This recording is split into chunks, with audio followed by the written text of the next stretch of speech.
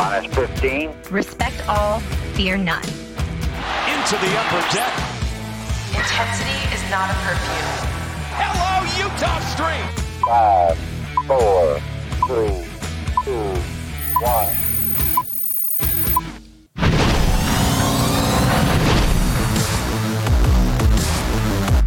From inside the warehouse at Oriole Park at Camden Yards, it is the MASN All Access Podcast. Paul Mancano and Brendan Mortensen here with you, and we are joined by producer Tim Leonard as well via Zoom. Tim, thanks so much for joining us for this very special episode. You do things, a lot of things behind the scenes during the season, so it's good to get you your front-facing persona here on the MASN All Access Podcast. Yes, my front-facing persona. I like that. Very excited to be here. Honored that you guys have given me the power of the tie-breaking pick today. A lot of pressure on me, but I'm eager to get going. So Tim is a perfect fit for our special episode today. We are doing the free agency bracket, which means we have this beautiful bracket here. If you're not watching the podcast, this is one of those episodes you definitely should be watching on YouTube and Facebook. We have concocted a bracket filled with players who are set to be free agents that we think the Orioles may sign. And Tim also covers Syracuse basketball, so he's used to bracketology type talk. But essentially, we have here, how many players are in this, Brendan?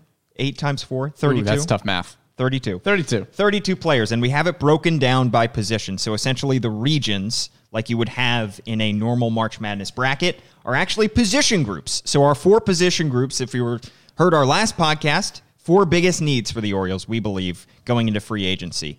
Catcher, i.e. a backup catcher for Adley Rutschman. Starting pitcher, we all know that is an area of need for the Orioles. Middle infield, as they return only Ramon Urias, Jorge Mateo, and Jahmai Jones going into next season. And third base, as they return pretty much only Kelvin Gutierrez as their everyday third baseman. So we identified those 4 main areas as places that the Orioles might need an upgrade and could go for an upgrade. Yeah, and as you can see, we are not ranking them based on the best player. They are ranked 1 through 8 in each category as who we think is the most likely to get signed by the Orioles.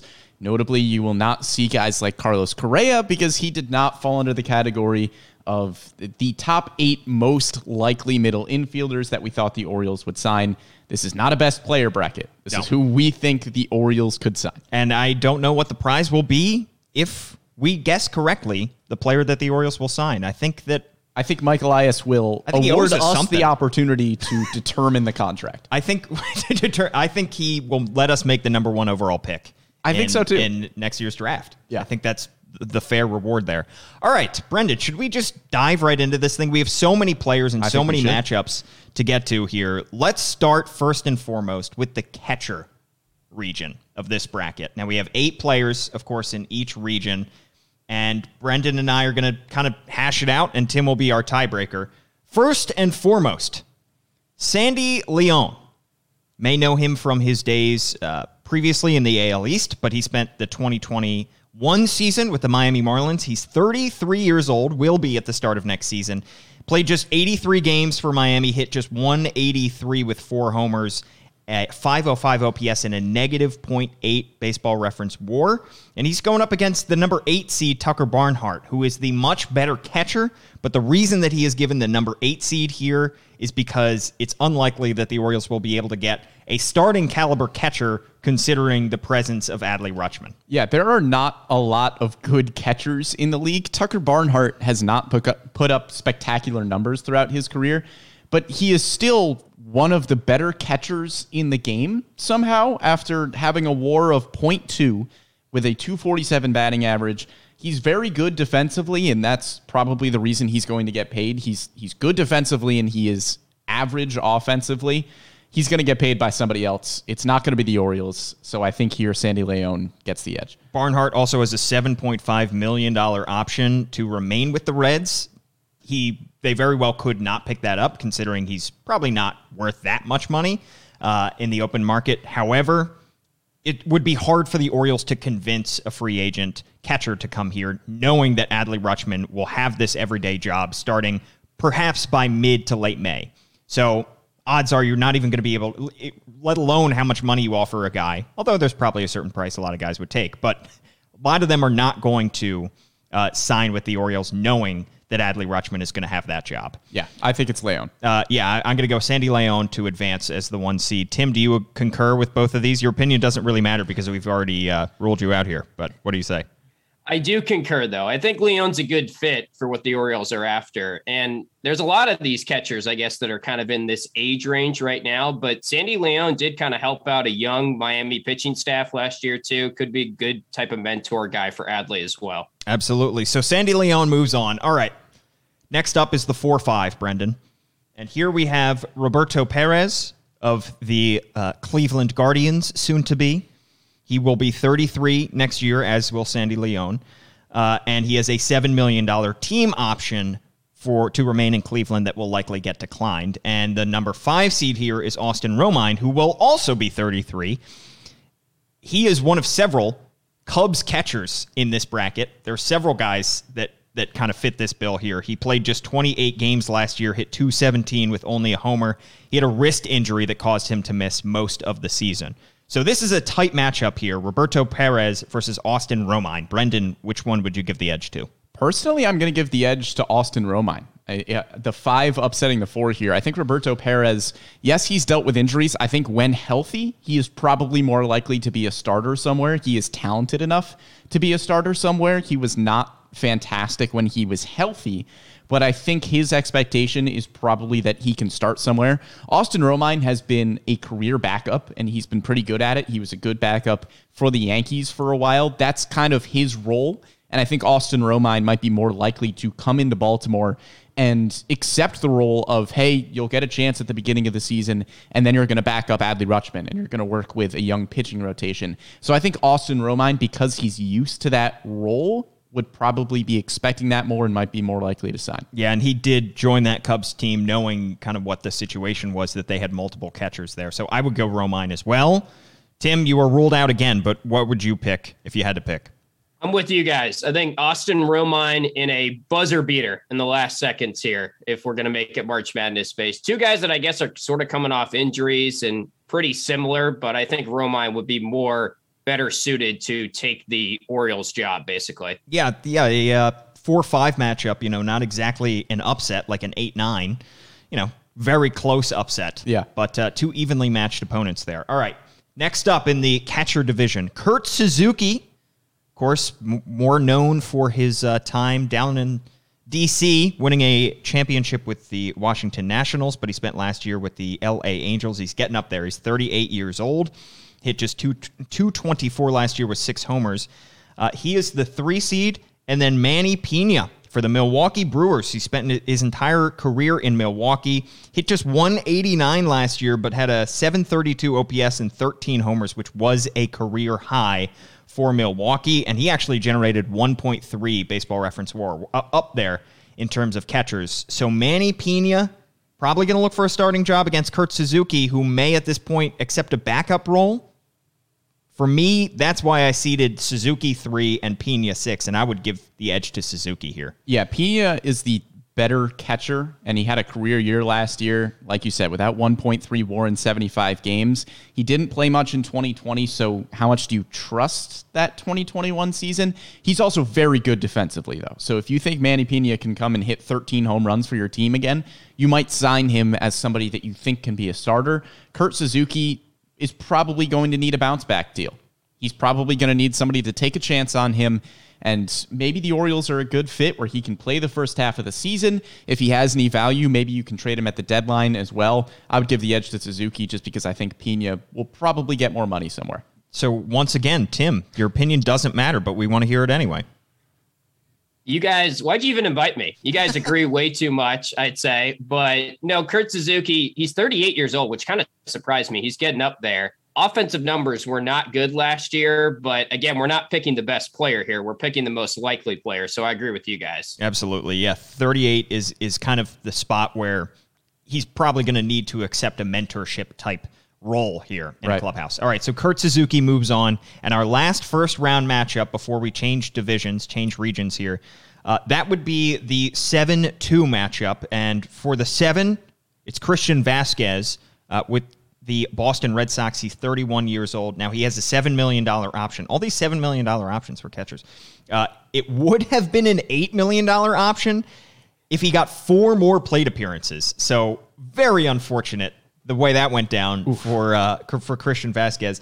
But they could decide that they're not going to pick up his option anyway, and he will have a $250,000 buyout. Now, he hit a dramatic postseason homer, even though he played somewhat sporadically for them this past year. Probably is going to get a starting job elsewhere. That's why I gave him the 7 going up against the number 2. Another Chicago Cubs catcher and another guy who's up there. Robinson Chirinos, 37 years old, played just 45 games for Chicago last year, hit .227.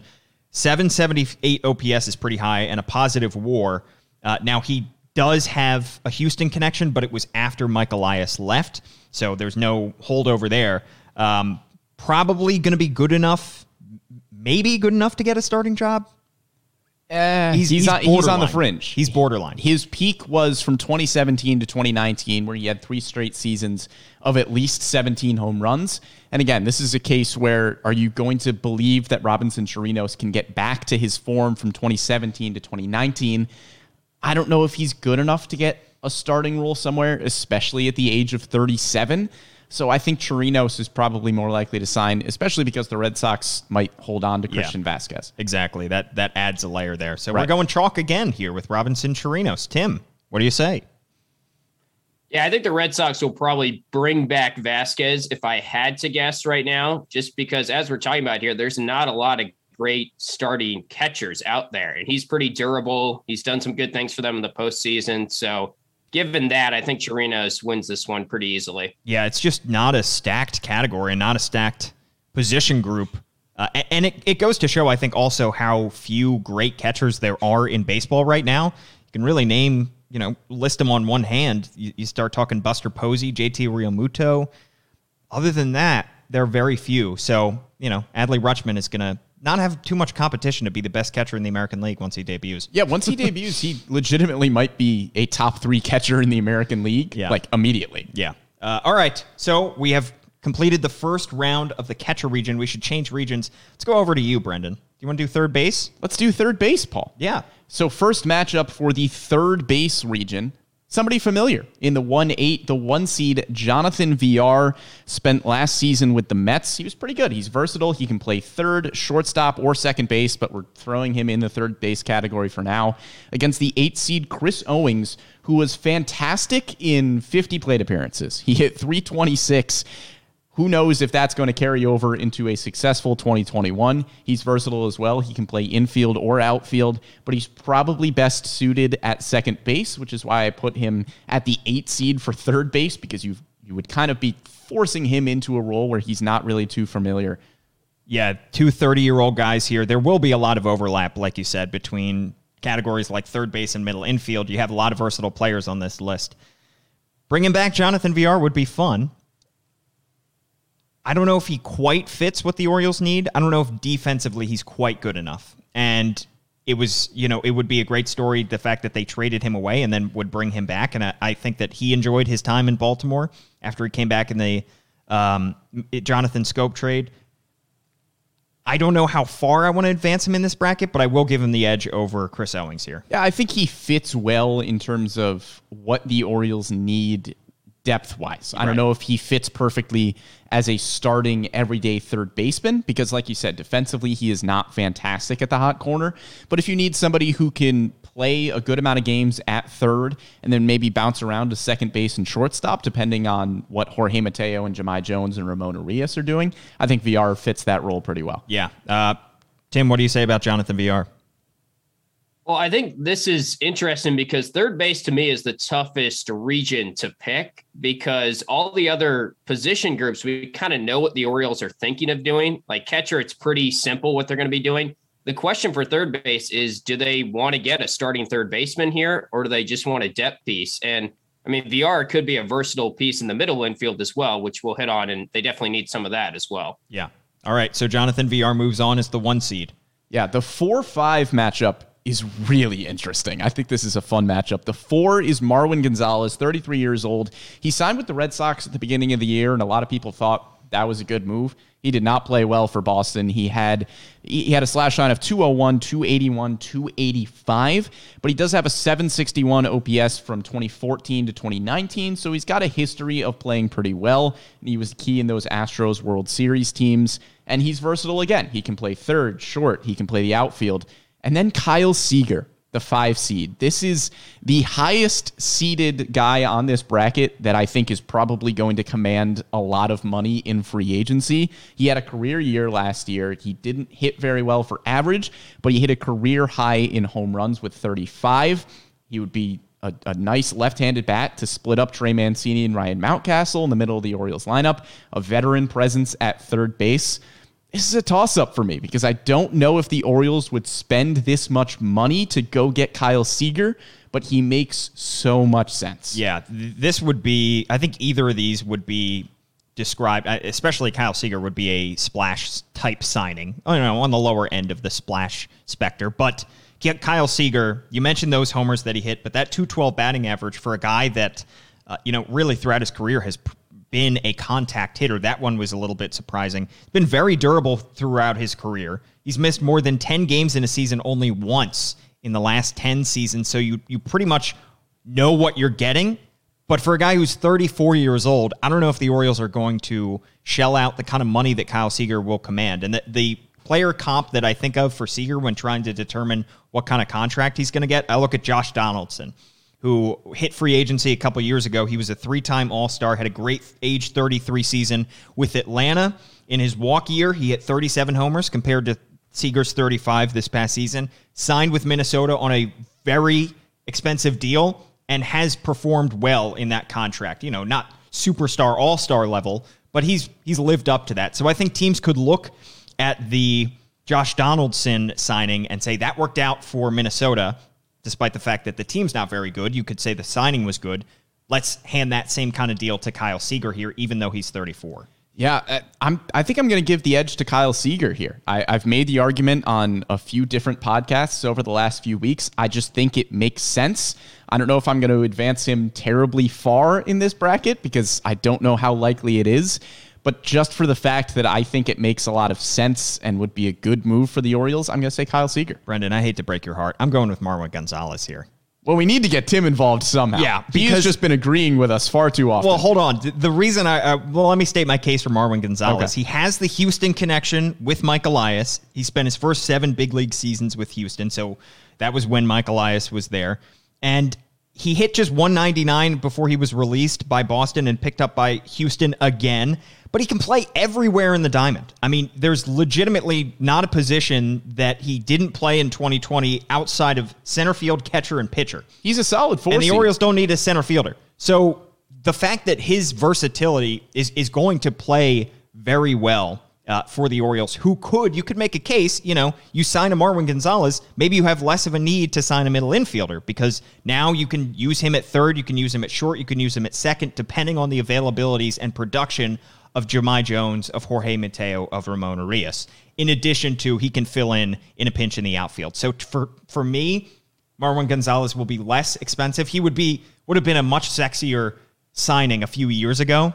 Yes. Than he is now, coming off of the down 2021 he had. So I think he's a bounce back candidate. It makes too much sense. Marwin Gonzalez here for me. But now we got to go to Tim for the tiebreaker. Who do you take, Kyle Seager or Marwin Gonzalez, you think would be the better or the more likely signing by the Orioles?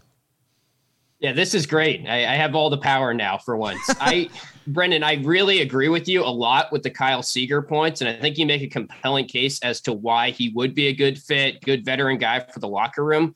But I just think given Mike Elias's track record in history, Marwin Gonzalez makes a lot more sense, or is the more likely one of the two here. And maybe it's some recency bias because he actually was pretty decent in the World Series, and he had a big hit. I think it was in Game 5.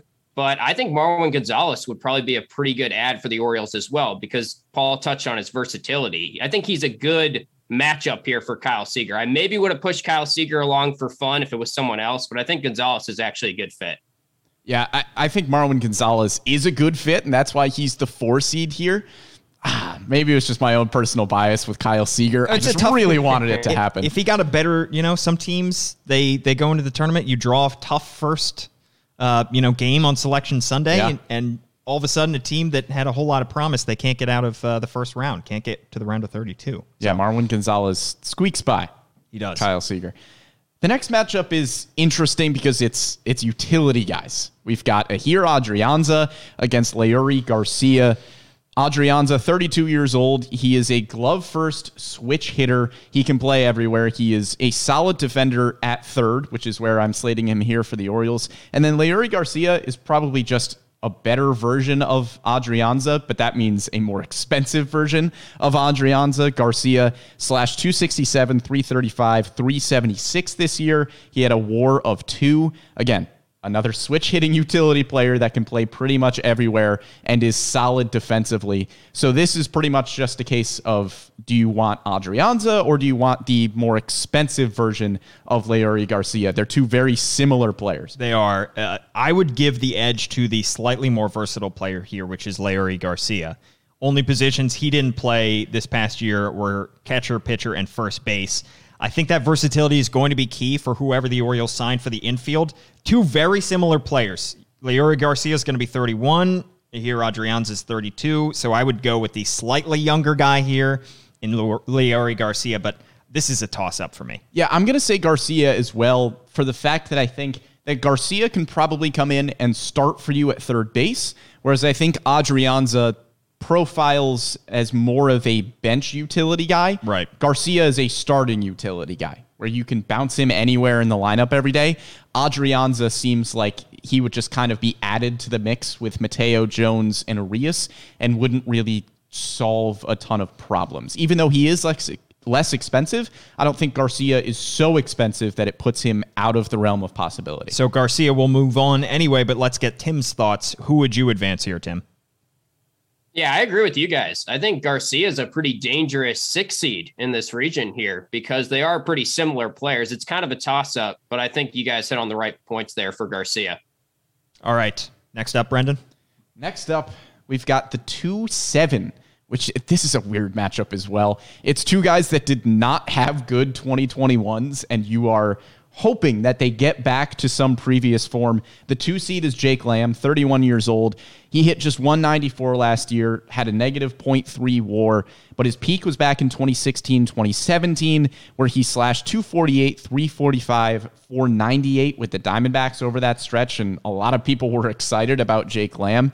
He would need a big bounce back to have any value at the deadline, but he's pretty good defensively at third. And then there's Matt Carpenter, who is just kind of the older version of Jake Lamb that you also need a bounce back from. Matt Carpenter, 36. He was worse than Lamb this year, hit just 169, had a negative -1 WAR, was not great defensively at third. But again, if you can get some form of what Matt Carpenter was a few years ago, you could get some good value for him. And even if he's not playing great, Matt Carpenter is still a good veteran presence who has been a part of a lot of winning Cardinals teams that could be valuable to a young Orioles team. Matt Carpenter was so much a big part of this past winning Cardinals team, despite the fact that he was not good at all. And I know he's like a legendary Cardinal, at least of this century, but hitting 169, which is 2 points higher than what Chris Davis had a couple years ago. And he played 130 games for a Cardinals team that made the playoffs, which is, you'll wonder if they had a better option there. What if maybe the Cardinals don't need the wild card and maybe they win the division? I don't know why he got so much playing time. I think he's probably a career Cardinal type guy. I don't know if he would want to take a deal in Baltimore near the end of his career like that. And frankly, I don't think he's good enough for the Orioles to say that's a meaningful upgrade over the guys that we already have. At this point, I'd rather have Kelvin Gutierrez, who's 27 years old and hit better than Matt Carpenter last year. So I would go with Jake Lamb here, even though his numbers weren't great. At least Jake Lamb is 31 compared to Matt Carpenter's 36. But frankly, I don't think either one of these guys is going to be a signing for the Orioles. Yeah, Carpenter you would just bring in because you want the veteran presence and you are hoping for a bounce back. I mean, he did have an 847 OPS from 2011 to 2018. Right. But that's a few years ago several years ago. This point. Jake Lamb is probably more likely to have a bounce back. You are hoping for the same kind of resurgence, but Lamb, it's much more likely than Matt Carpenter. Yeah, I would go Lamb here as well, Tim. Yeah, I don't think Carpenter has any value of a trade deadline move, given where he's at age-wise. He has some brand name appeal. Like, he's kind of like a Georgetown of the March Madness, maybe. I just sort of said that because we're 3 Syracuse guys on here. Maybe declining a little bit, but brand name appeal. But I do think Jake Lamb is more in the Orioles' wheelhouse of, okay, we can sign you for a cheaper deal, prove it type of contract. And he is pretty versatile as well. Yeah. Got to throw that Syracuse plug in there anytime you possibly can. Have to. Mm-hmm. All right. So we have Jake Lamb moves on. That completes the third base side of the bracket, but we do have to get into the middle infielders, and there are a lot of guys here that can play third base, even though, and we just kind of had to seed it based on what kind of position we think they could play for the Orioles going forward. So, Brendan, we're going to start with the number 1 seed in the middle infield bracket. It's going to be Wilmer Flores.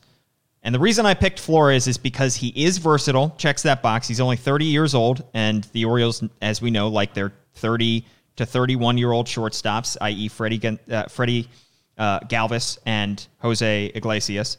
And he had a good year last year for San Francisco. He hit 262 with 18 homers, a 782 OPS, and he was playing all over the diamond. Played third.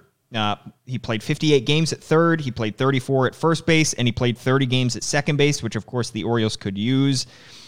I think the Giants are likely to re-sign Wilmer Flores, but I think he would be very attractive if he does hit the free agent market. And then going up against the 8 seed. Now, this one was a toss-up when I was picking the seeds between Carlos Correa and Chris Taylor. I wanted a token, high-priced free agent here to just get knocked off, for us just to say, this guy is not going to sign with the Orioles. Obviously, we don't think Carlos Correa is even going to be close to the Orioles' price range, even though he is a great player.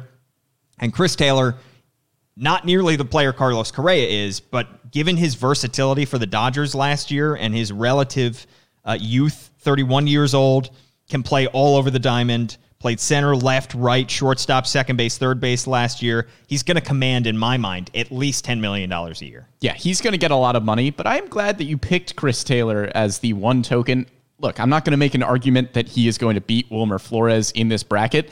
I just think out of anybody where you could make a hypothetical, hey, the Orioles should really sign this guy, it's Chris Taylor. Yeah. Because he is going to be in your lineup every day. He is a fantastic all-star caliber player, and he fits a perfect role where if the Orioles are calling up prospects and say they need to play somebody in center field or in right field, you can move Chris Taylor wherever you need to move Chris Taylor. So if there is one guy that you would give a 3, 4, 5 year deal to and say, hey, you're versatile enough to bounce anywhere where we need to fill, where a prospect didn't work out, or, hey, we have a prospect that's fantastic and left, so move to whatever you need him to do, Chris Taylor could fill that role.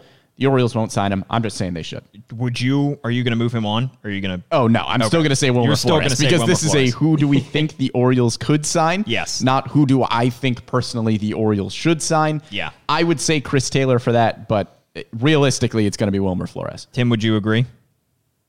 Yeah, Chris Taylor's out of the Orioles' price range, unfortunately. And it's amazing because I think he's still maybe the 4th or 5th best middle infielder in this class, but that's just because this is so loaded, this free agency class. But yeah, I think this is an obvious one. Yeah, this is a very deep. There were guys that I think could very well fit this role for the Orioles that we could not include on this bracket just because of the depth that we have here. So Wilmer Flores moves on as the 1 seed. Next up, we got the 4-5. That's going to be another San Francisco guy with the 4 seed. That's Donovan Solano. A lot of these guys in that Giants middle infield who had good age, 32, 33 seasons for San Francisco. How much of that is real and how much of that was just the system? Donovan Solano last year, in 101 games, he hit 280, had 7 homers in his age 33 season, registered 1.1 Baseball Reference WAR.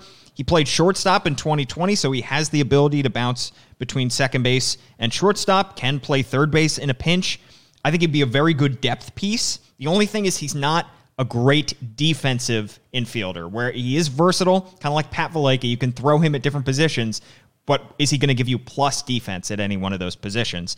And the 5 seed is an old friend. Jose Iglesias hits free agency, 32 years old. Of course, the Orioles traded him to the Angels last offseason. He finished the year with the Boston Red Sox after the Angels let him go. He hit 271 with 9 homers. And for a guy who throughout his career has been known as a very good defensive shortstop. His defense has certainly fallen off, and which is to be expected when you're 31, 32 years old playing a premier defensive position. But has it fallen off to the point where the Orioles might not be interested in bringing back a Jose Iglesias? I don't think so. I'm going to give the edge to Jose Iglesias here. He also played pretty well when he signed with Boston in a very short sample size. He hit .356 in 23 games, kind of reminiscent of that 2020 season with the Baltimore Orioles, where he plays very well over a short stretch of time. Donovan Solano, whenever I think of him, I always think of the fact that he kind of randomly led the league in batting average for a while a few seasons ago. But like you said, he's not great defensively, and he is okay at second and not very good at short, whereas Jose Iglesias, yes, he is not as good as he used to be defensively at shortstop, but also if you moved him to second, he would probably be much better defensively. A team just hasn't really done that yet because they haven't needed him to. I think if you're looking at two guys with Solano and Iglesias, you would opt more towards the position of more value, which is shortstop, and I think Jose Iglesias fits that role better than Donovan Solano does. I would go with Jose Iglesias here as well, and though he did perform well down the stretch, he didn't even make the postseason roster for Boston. So my only concern with Jose Iglesias, my biggest concern, aside from the defense declining, is the fact that is he going to hold any trade value? You know, you want these guys that you're going to bring in this offseason to potentially have some value at the deadline if you need to move them and call up a prospect. So I don't know if Jose Iglesias, given the fact that he was let go in the middle of the season, to me that says teams don't value him as highly as they did an offseason ago when they were able to trade him to the Angels. However, I do think Jose Iglesias is the more likely option here because he also had a good stretch with the Orioles, and Brandon Hyde loved having him. Great clubhouse leader. I think he fits here as well. Tim, do you agree that Jose Iglesias should move on? Yeah, I think Iglesias, he also wasn't eligible for the postseason roster. It was kind of a weird rule where True. I think because the Red Sox signed him after September 1st, but Brendan hit on it. He was one of the hotter bats in a very small sample size, but on the Red Sox roster as the time they were trending into the postseason. Good locker room guy, I guess you could say too. And there's the history there of his relationship with the Orioles previously. So I give him a slight edge. All right. A 3-6 matchup for the ages. I love this 3-6. Andrelton Simmons is our number 3. 32 years old, signed a 1-year deal with Minnesota last offseason. One of the better shortstop defenders of the past 10 years. Of course, has bounced around Angels, Braves before that.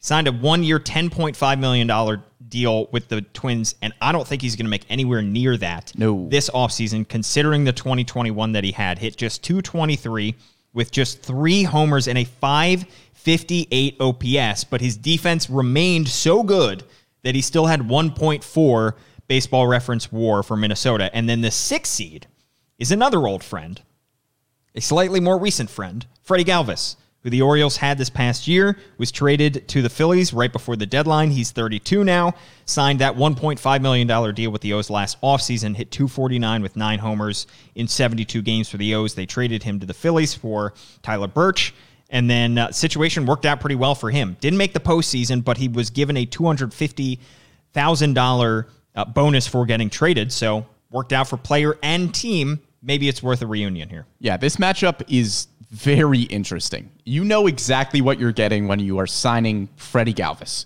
He is okay offensively. He is okay defensively. He is a solid veteran shortstop. Andrelton Simmons, you are really hoping for a bounce back if you sign him, and he has a chance to boom. Because if Andrelton Simmons plays averagely offensively, he is so good defensively that he would have a ton of value. Yeah, I think when you say you know what you're getting in Freddie Galvis, you know what you're getting defensively in Andrelton Simmons still. Now, his defense will likely decline in a year or two. You know, once the shorts, it's like they fall off a cliff once they hit 32, unfortunately. However, it was good enough last year. For me, I think that his price range is going to go all the way down because what playoff team can look at him and say, we can fit him in our lineup every day because his defense is that good? Because the offense was so down last year.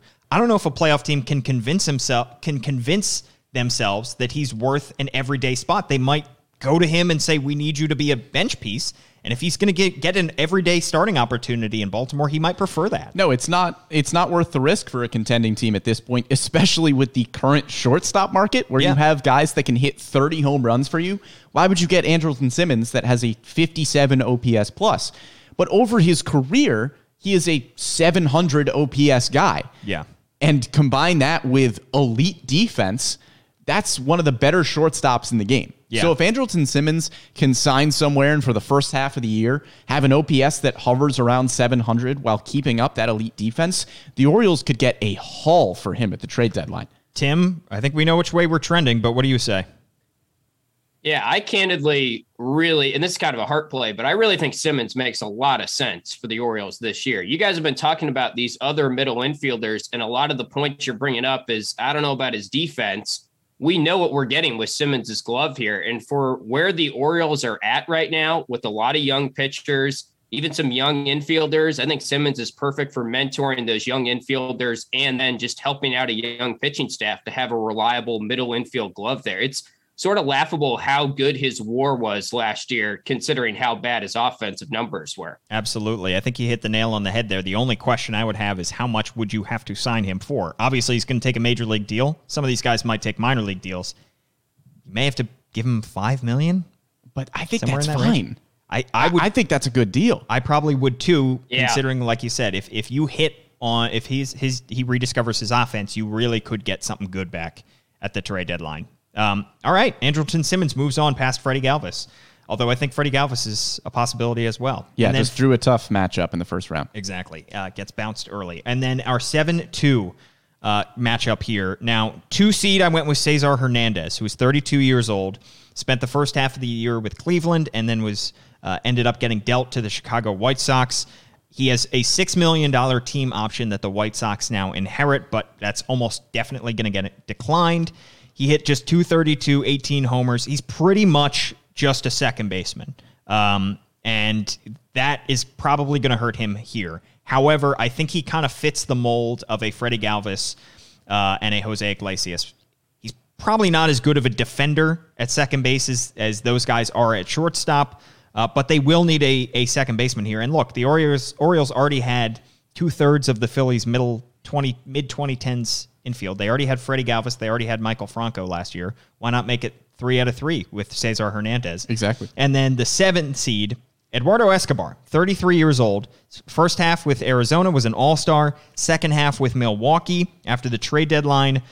Hit .253 with 28 homers, 786 OPS, a very good season.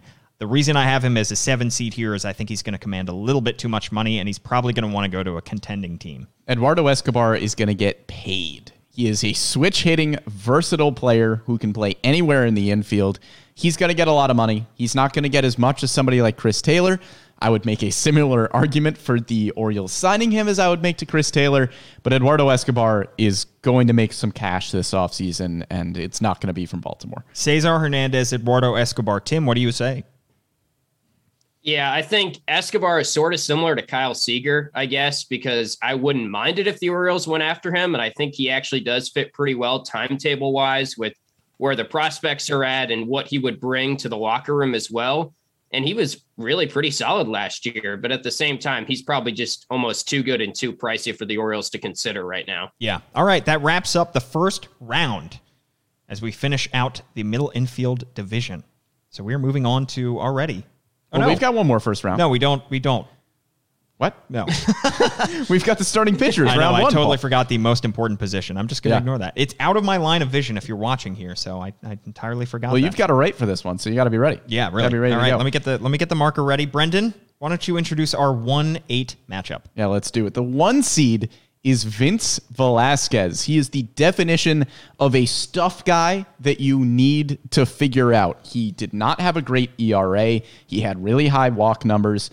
He has a .495 career ERA, which is not great, but his strikeout numbers are fantastic. He just needs to get the walks down. He needs to get that command in line. He's just 29 years old. So in terms of the stuff that he can give you, he is one of the better pitchers on the market. He just needs to get the command under control, which is a massive if you can do that with Vince Velasquez. And then he goes up against the 8 seed Eduardo Rodriguez, formerly in the Baltimore Orioles system. He would be a fantastic number 2 or number 3 starter for a few years down the line. Whether the Orioles want to pay that money right now, up for debate. But Eduardo Rodriguez was better than his ERA would indicate last year. He had a 4.74 ERA in 2021. His expected ERA, 3.55. Eduardo Rodriguez, good season. Just a matter of whether the Orioles would pay that much money to get him. And if you recall, he was traded for Andrew Miller back in 2014, and some national writers seem to think that was a mistake by the Orioles to get Andrew Miller, who was excellent down the stretch for the Orioles in half a season and was excellent in the postseason, but we're not going to. Even the fact that Eduardo Rodriguez, he was pitching one good game for the Boston Red Sox in the postseason, but has a 4.97 career postseason ERA. Yeah, we're not in that document. Anyway, or 4.97 this past postseason. All right. For me, this is probably going to be Vince Velasquez, but I don't love it because he just doesn't, as tempting as that stuff is, you said he's just 29, but if you're looking for a stuff guy, you want to be maybe a little bit younger than 29 because throughout his career, he just has not put together a great season. Phillies thought they could fix him. Padres thought they could fix him this past year. Orioles might talk themselves into it, but I don't know. I would give him the edge over Eduardo Rodriguez because I think Rodriguez is going to make too much money. But I don't think Vince Velasquez is I think they would shoot a little bit higher when they're signing a free agent pitcher. I think they probably would. I think Vince Velasquez is probably more likely to get signed as maybe like the second starting pitcher that the Orioles sign if they go out and sign 2. He feels similar to Jorge Lopez, where the stuff is good enough where you want to give him a shot and see if he can get the command under more control. Yeah. And if he does, he would be a quality starting pitcher. And then if not, maybe you can bounce him into a bullpen role. I just think the stuff is intriguing enough where the Orioles might go after it. Yeah, that career 9.9 strikeouts per 9 is ridiculous. It's just the 3.7 walks per 9 that are incredibly troubling for Velasquez. So we're both going to move him on. Tim, what do you say? I think Velasquez is more of a Mike Elias type player out of the two, just because he does throw hard. He does have stuff. I'm kind of with you, Paul, though. I don't really get too excited about him, and he's maybe the weakest 1 seed if we were looking at all the other position groups here, but I definitely think you move him on past Eduardo Rodriguez, though. Vinny Velo, as he went by. Yeah. In Philly. Now, an interesting 4-5 matchup here because I messed up my Google Doc. Matt Harvey, the number 4 seed, obviously a familiar friend. He was not fantastic for the Orioles. He had a 3.60 ERA in his first 6 games. He had a 4.18 ERA in the final 10 and was really bad in the middle. So if you can get the beginning 6 games and the last 10 games, Matt Harvey might be great. But he's familiar with Baltimore, and Mike Elias could be inclined to bring him back. And then Andrew Heaney is a really interesting case. He was traded to New York at the deadline. He gives up a ton of home runs. And do you really want to sign a guy with over 2 home runs per 9 innings to Oriole Park at Camden Yards is the question. But Andrew Heaney has pretty good stuff. Last year, he had a 5.83 ERA, but again, one of those guys that advanced metrics seem to like. He had a 4.01 expected ERA. So Andrew Heaney, the stuff is definitely better than Matt Harvey. He has more potential. He's just 30 years old, but the home run numbers last year are really bad. And can you afford to bring that to Camden Yards? I don't think he was as bad as he looked with the Yankees down the stretch. The Yankees put a spotlight on him. They did, and they used him out of the bullpen, which he had really not done a whole lot in his career. He was pretty much a starter before that. I don't think that was the best way to use him. And, of course, he's in Homer-happy Yankee Stadium, but Camden Yards is Homer-happy here. Orioles, when it comes to Matt Harvey, front office seemed to like him. Brandon Hyde, we know, liked his veteran presence. Mike Elias specifically mentioned at the end of the year that the Orioles, whenever Matt Harvey was on the mound, for whatever reason, did not play great defense behind him. Strangely enough, he had a lower fielding independent pitching. I tweeted this out at Paul Mancano, subtle plug, than John Means did in 2021. He had a 4.60 fielding independent pitching, or FIP. John Means had a 4.62 last year, and part of that is due to Means being, giving up the home run ball as well.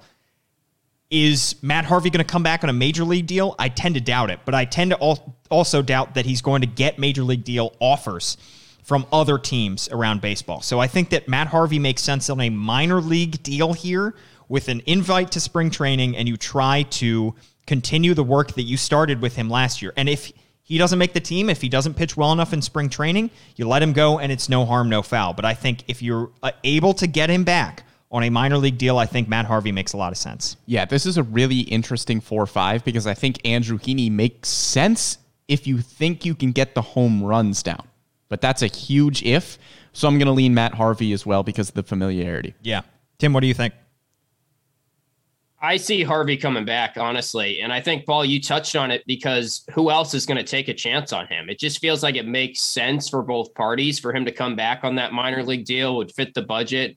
We'll see what happens from there. And the home runs do scare me about Heaney. I know that maybe you could make the case that him coming out of the bullpen was part of the reason why he struggled, but I watched a lot of those Yankee games and it just seemed like he was not firing on all cylinders in the second half of the year. Yeah. New York was not kind to Andrew Heaney, nor was this free agency bracket where he draws a tough first round matchup with Matt Harvey. The 3-6, interesting here. Jon Gray from Colorado. Look, Colorado pitchers are always really hard to evaluate because they are playing at Coors Field. You don't know how they are going to perform outside of that. Jon Gray was actually an interesting case where his ERA away from Coors Field was higher than it was at Coors Field, so maybe the Orioles could look at that. But he's got good stuff. He's just 30 years old. Again, the advanced stats like him. He had a 3.95 expected ERA last year and a 2.3 WAR. And then Alex Wood is probably going to command more money. You would probably need to give him a 2 or 3 year deal with more money attached. He had a 3.83 ERA on a very good Giants team this year, facing a lot of really good lineups in the Dodgers and Padres pretty frequently. He had over a 50% ground ball percentage, which would play really, really well at Camden Yards if he's not allowing a ton of fly balls. I think Alex Wood makes sense, but do the Orioles give him the money? I was surprised when I saw Alex Wood was 31 years old. It feels like he's been in the league for forever. Yeah. Going back to his days, of course, with the Dodgers. He debuted very young, and that ERA is great. The 9.9 strikeouts per 9 this past year is great. I don't know if I trust a whole lot coming out of that San Francisco rotation. Everybody, like similar with the infield, they got these career years out of these 30-plus-year-olds, and how much is that going to translate once you take them out of that Giants system? The other factor here, Alex Wood is a lefty. The Orioles are returning John Means. They're returning Bruce Zimmerman, who I think will probably be a starter next year. And then they have starting candidates like Keegan Aiken, Zach Lowther, and Alexander Wells, who are all lefties as well. And then you have Kevin Smith as a potential lefty. That's 6 guys that I mentioned that could be lefties. I don't know if the Orioles, I don't know how much they'll consider it, but I think it is a factor here. I think they are more likely to sign a right-handed pitcher than they are a lefty because of the number of solid lefty prospects that could start games for the Orioles this year. Yeah, I think Jon Gray probably has the edge for me here. He's got good strikeout numbers. He's a good stuff guy. And again, I don't think the Orioles are going to give the money to Alex Wood because he's probably going to command 2 or 3 years, probably somewhere in the $20 to $30 million range. I don't think they give him that. Yeah, he does have some factors that I think will allow Alex Wood will allow him to age gracefully, and I think he will still be a good pitcher, and I think a lot of teams are going to see that, and they're probably going to pay him a little too much. So I would give Jon Gray the edge here. Yeah. Tim, what do you think? It's kind of a toss-up for me. I think that Wood's been actually pretty dependable and consistent for a starter in that price range, but he's also in a very pitcher-friendly ballpark, at least last year with the Giants. And how good would he be if he came over to Orioles Park? I know that you guys touched on the ground ball rate a little bit, and that may make him age a little bit better. But I think I'll give the edge to Gray because he is a righty and Wood's a lefty. All right, so Gray moves on. Final matchup here, Brendan. Yeah, you mentioned the Giants pitching rotation and not sure if you're trusting them. How about the 7 seed? Anthony DeSclafani, 32 years old, was fantastic for the Giants last year, had a 3.17 ERA, a great home run rate. He's another one. Going to get paid, but would be a fantastic number 2 or number 3 starter for the Orioles for probably the 3 or 4 year deal that some team is going to give him. And he goes up against the number 2 seed, Tyler Anderson. Did not put up fantastic numbers. He had a 4.53 ERA, a 4.21 expected ERA, but he did have a 2.1 Fangraphs WAR. He was pretty good last year. Another lefty. He's 32 years old. Not sure if the Orioles are going to go after another lefty in that rotation, but Tyler Anderson probably won't cost you that much to be a somewhat dependable number 4, number 5 starter in the rotation. Yeah, Tyler Anderson, that 4.53 ERA, that feels right in the range of what the Orioles are looking for. They're not. I don't think they're going to spend all that much on a guy with a sub-4 ERA for his career. And Anderson being very solid, being a 4.62 ERA guy throughout his career. You know, aside from 2020, he's been very steady throughout his career. And honestly, even though that 4.62 or 4.53 is not great for an ERA, starting pitchers go very quickly at the deadline, and teams end up getting a lot more for starting pitchers than they probably should, because teams are always looking for depth at starting pitcher. That's part of the reason he was traded in the middle of the season, despite the fact that he's not an ace, and he's probably not even a 2 or 3 on a playoff team. So I think Anderson here I would give the edge to, even though he is a lefty, because DeSclafani, to me, has Alex Cobb kind of written all over it. He is the opposite of Anderson in that he is not very steady, but he shows flashes throughout his career. That 3.17 ERA, that looks awesome, but you go throughout his career, he's had injury issues. He's shown flashes, but he's 32 years old, so how much are those injuries going to be a factor for him as he ages? To me, I would have some serious warning signs, and given what he's going to cost, I don't know if the Orioles are willing to shell out that kind of money for a guy that's still has some major question marks. Yeah, I don't think the Orioles paid DeSclafani, and I think Anderson is good enough to be a somewhat dependable number 4 starter. Yeah. So all right. Probably opt for Anderson. Anderson moves on, but Tim, what do you think about these two pitchers?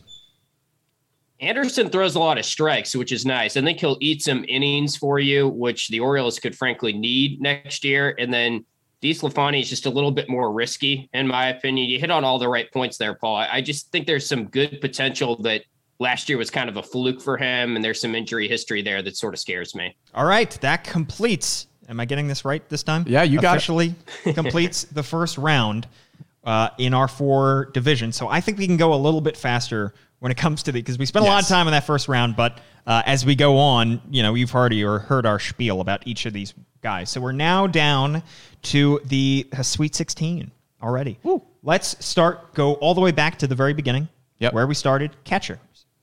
We have Sandy Leon going up against Austin Romine. Brendan, who would you give the edge to here? Give me Austin Romine. I think Sandy Leon is a little bit too much of a black hole in the lineup, and I don't think you can afford to have him play consistently in the first half of the year. He had a 38 OPS plus last year. That's horrendous. Give me Austin Romine. I would give Sandy Leon the edge here because of the fact that, like Tim mentioned, he handled a young pitching staff in Miami. That's what he's going to need to do here. I think that I would give the edge to Sandy Leon. But what do you think, Tim? You're going to be our tiebreaker. I'm going to go Sandy Leon as well. I think he's just in that exact range that the Orioles will be looking for. Romine, I guess you could say kind of the same stuff, but he missed a lot of games last year. And I don't know if that maybe is going to scare off Mike Elias a little bit, because as much as the Orioles do have Adley Rutschman coming, you need a guy for a good chunk of time here. There's not a lot of depth at that center position. Absolutely. Or catcher position. All right. Our only other matchup now left in the catcher division here, Kurt Suzuki against Robinson Chirinos. Little refresher, Robinson Chirinos 37, Kurt Suzuki 38, 2 guys that are pretty up there. This is a close matchup here as well. Neither of these guys is going to be a huge upgrade for you. I would probably go with Robinson Chirinos, however, because I think that he is used to taking a back seat, and he will need to take a back seat once Adley Rutschman comes up here. I think that he was good enough at the start of 2021, and he was good enough offensively that if he gets off to a hot start, I think you can potentially trade him. Whereas Kurt Suzuki, I'm not quite sure he would hold trade value. Yeah, Chirinos is better and probably won't cost that much more than Kurt Suzuki. Give me Chirinos. All right. Yeah, he's better defensively as well. So Chirinos moves on. Tim, what do you think? Would you go with Chirinos over Suzuki here? I would. Yeah, I think the Orioles should go for him, and I think he's more likely because he has more deadline appeal, like you said, Paul. All right. So we are down to 2 final catchers. Let's go over to third base and narrow that down. Yeah, Jonathan Villar, Marwin Gonzalez. An interesting matchup here. 2 guys who are very versatile. Villar, I think, is probably more likely to be an everyday third baseman than Marwin Gonzalez. I give the edge to Villar. I give the edge to Marwin Gonzalez. Ooh. I think that Houston connection's great. I feel like Marwin Gonzalez is a better defensive player, more versatile, and I think they favor that more over a more offensive guy. And his versatility is so key. I mentioned it earlier, but because you have Jahmai Jones and Jorge Mateo and Ramon Arias, I think you want to be able to move him around and give different guys days off on different days. I would go with Marwin Gonzalez here. Tim, you're the tiebreaker once again. Paul, I'm with you. Let's go. Give me the upset, Marwin Gonzalez. Because also, I think VR, what would you guys say, like 2 years, 10 mil for him or something? Like, I think you're committing more to him, and Gonzalez just fits the plans a little bit more. Yeah, I totally agree. Tim has sided with Paul on all of these tiebreakers, and I'd just like to call out the collusion that's happening. Anyway, the next seed to advance to the Elite Eight, Leury Garcia and Jake Lamb. Leury Garcia, you know what you're getting out of a versatile player. He is better than Jake Lamb, but do the Orioles pay him and not opt for the bounce-back season with Jake Lamb? I think I'm going to go Garcia. I think they can afford him. I would go Garcia as well. It comes down to, do you think this guy is an actual upgrade over what you have? And to me, a guy like Jake Lamb, who hit just 194 last year, 674 OPS, is that an upgrade over Kelvin Gutierrez? Probably not. So I would go with Leury Garcia, though I don't love this matchup. So we go chalk with catchers. We've got the 1 seed Sandy Leon, the 2 seed Robinson Chirinos, and then for third base, it's the 4 seed Marwin Gonzalez and the 6 seed Leury Garcia. Yeah. Wow. All right. Well, let's move over to middle infield, where we try to get this down to 2 guys here, Brendan. Our first matchup, Wilmer Flores, the 1 seed, going up against old friend Jose Iglesias. Now, the biggest question mark for me here in this matchup is, are the Giants motivated enough to re-sign Wilmer Flores? And I think that while he fits what the Orioles need, he really makes a whole lot of sense for them in the middle infield. I just feel like the Giants, he was too valuable for them on a very good 100-plus win team last year. I think they probably bring back Wilmer Flores, and that's why I think Jose Iglesias is more likely to land in Baltimore. Well, regardless of whether the Giants bring him back, I'm going to go Jose Iglesias anyway, just because I think Iglesias gives you more value as a shortstop. Wilmer Flores is not great at shortstop. You'd probably need to stick him at second. I think Iglesias could potentially be more valuable. Yes, but I do worry. But that declining defense is no joke. Like, he has gotten worse defensively each of the last 3 seasons, and he has partly due to injuries. However, I think Iglesias is going to come back. I don't know if he will, but more likely than Wilmer Flores coming in. So Jose Iglesias moves on. Tim? I agree with you guys. I was really excited to maybe go against Brendan again there because, Paul, all your points on Iglesias I agree with for the most part there. I just think Flores probably re-signs with the Giants. Absolutely. And then the other matchup in that division, in the middle infield division, Andrelton Simmons and Cesar Hernandez. Now, I gave Cesar Hernandez the 2 seed and I gave Simmons the 3 seed, and I'm honestly rethinking it. I want to go with Andrelton Simmons here. I'm going with Simmons. He has such bounce back potential in terms of what you could possibly get for him at the trade deadline.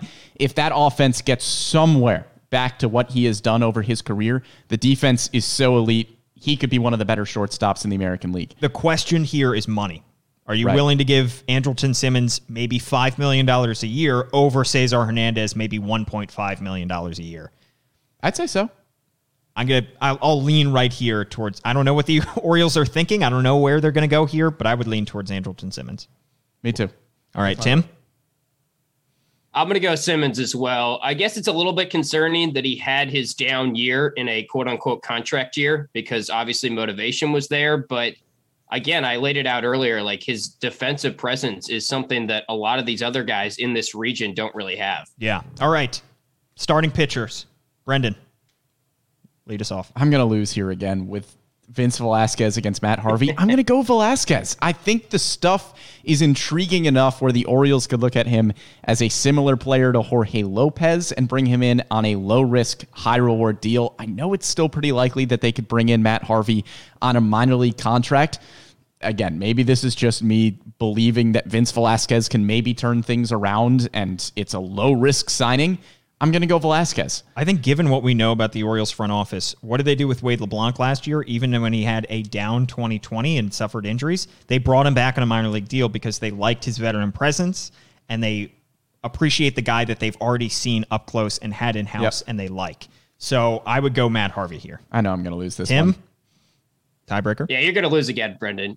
I just think you know what you're getting in Matt Harvey, and Paul laid it out. Like, he's safer. Velasquez is riskier. I definitely agree that there's some potential there, and I do think Mike Elias has targeted guys like Velasquez in the past, but Harvey, to me, should be like a 1 seed in this region just because we know what we got from him last year. He wasn't good, and I know maybe this is discouraging to some Orioles fans, but I think he will come back. Yeah, you're continuing the work. You already have a foundation with him. He already has worked with your pitching coach, and he's already figured out some stuff that has helped. So I think you just continue that work with Matt Harvey. So he moves on, and then our last pitching matchup here, Brendan?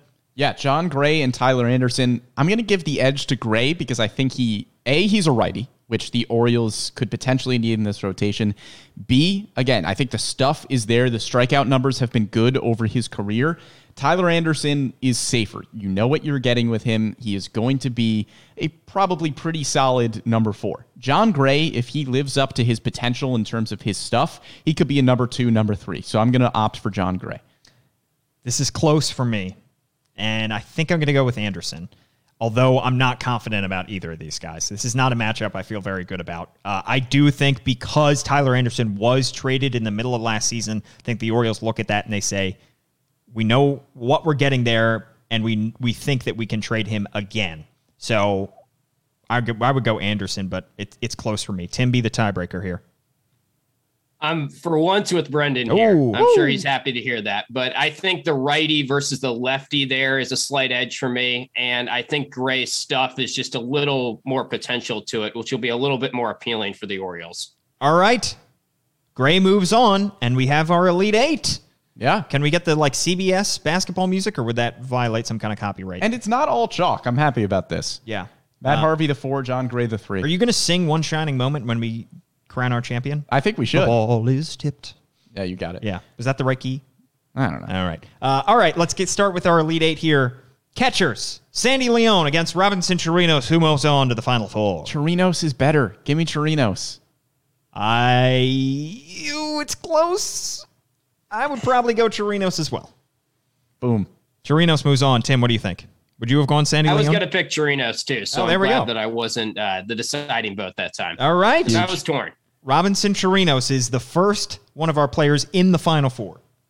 All right. Third base. We've got Marwin Gonzalez, Leury Garcia, 2 very similar players. I'm going to go Garcia. I'm going to go Marwin Gonzalez. Tim. Marwin Gonzalez. Let's You already go. knew it, Brendan. I've been riding him the whole time. I think he has a lot of potential to sign with the Orioles. In fact, out of the guys left, I think there's a pretty strong possibility it's him. I've talked myself into him over the course of this podcast for some reason. The Elias connection, I really think is a big part of it too. I agree. All right. And then let's go middle infield. We have our Elite 8 pairing of Jose Iglesias and Andrelton Simmons. This is a great matchup too. I just don't know if the Orioles want to spend $5 million. I'm using $5 million as a baseline, but that's my estimation on a middle infielder. And I think that's what Andrelton Simmons will cost. I do. Andrelton Simmons. It's close. It's close. I would opt for Jose Iglesias. Tim, what do you think? I'm going to go Simmons here. And that's kind of a heart play because I would really like to see it happen. Paul, you're probably right. He's a little pricier, but gosh, I mean, they need some depth to that position. I know that Mateo's kind of intriguing and there's some stuff there, but I'd like to see them go for Simmons here. If the market falls out from underneath Andrelton Simmons, Orioles, I think, will definitely swoop in and make a strong offer there. All right, final Elite 8 matchup, Matt Harvey, John Gray. To me, it's Matt Harvey. I know I'm going to lose here again. I'm going to go John Gray. Tim? Yeah, it's Matt Harvey. Yeah. I think he should have been the 1 seed in the pitcher region. They already know what they're getting in him. And Paul, you said it with the foundation that they've already laid. Why not just bring him back? He's not going to go anywhere else, I don't think. No. All right. Final 4. We've got the raised court now so that we can fit the camera on the baseline. Got all the hype. I don't know what city the Final 4 is in this year, but I don't know. It's exciting. Robinson Chirinos is our representative from the catcher region, going up against Matt Harvey, our representative from the pitcher region. Ooh. This one's tough. I mean, Chirinos, I think, fills more of an immediate need because you don't have catchers on the roster at this point. I think they will sign a catcher. We are assuming that Pedro Severino will not return. Austin Wynns is already gone. You need a catcher right now. So I'm going to go Chirinos just based off the fact that the Orioles just flat out do not have a catcher. But will they sign this catcher? And I think if they're going to sign a pitcher, they're going to sign at least one pitcher to at least a minor league deal, even if they don't hand out any major league deals. I go Matt Harvey here. Tim? Gosh, I'm torn. I think Chirinos, because the catcher position is so needed.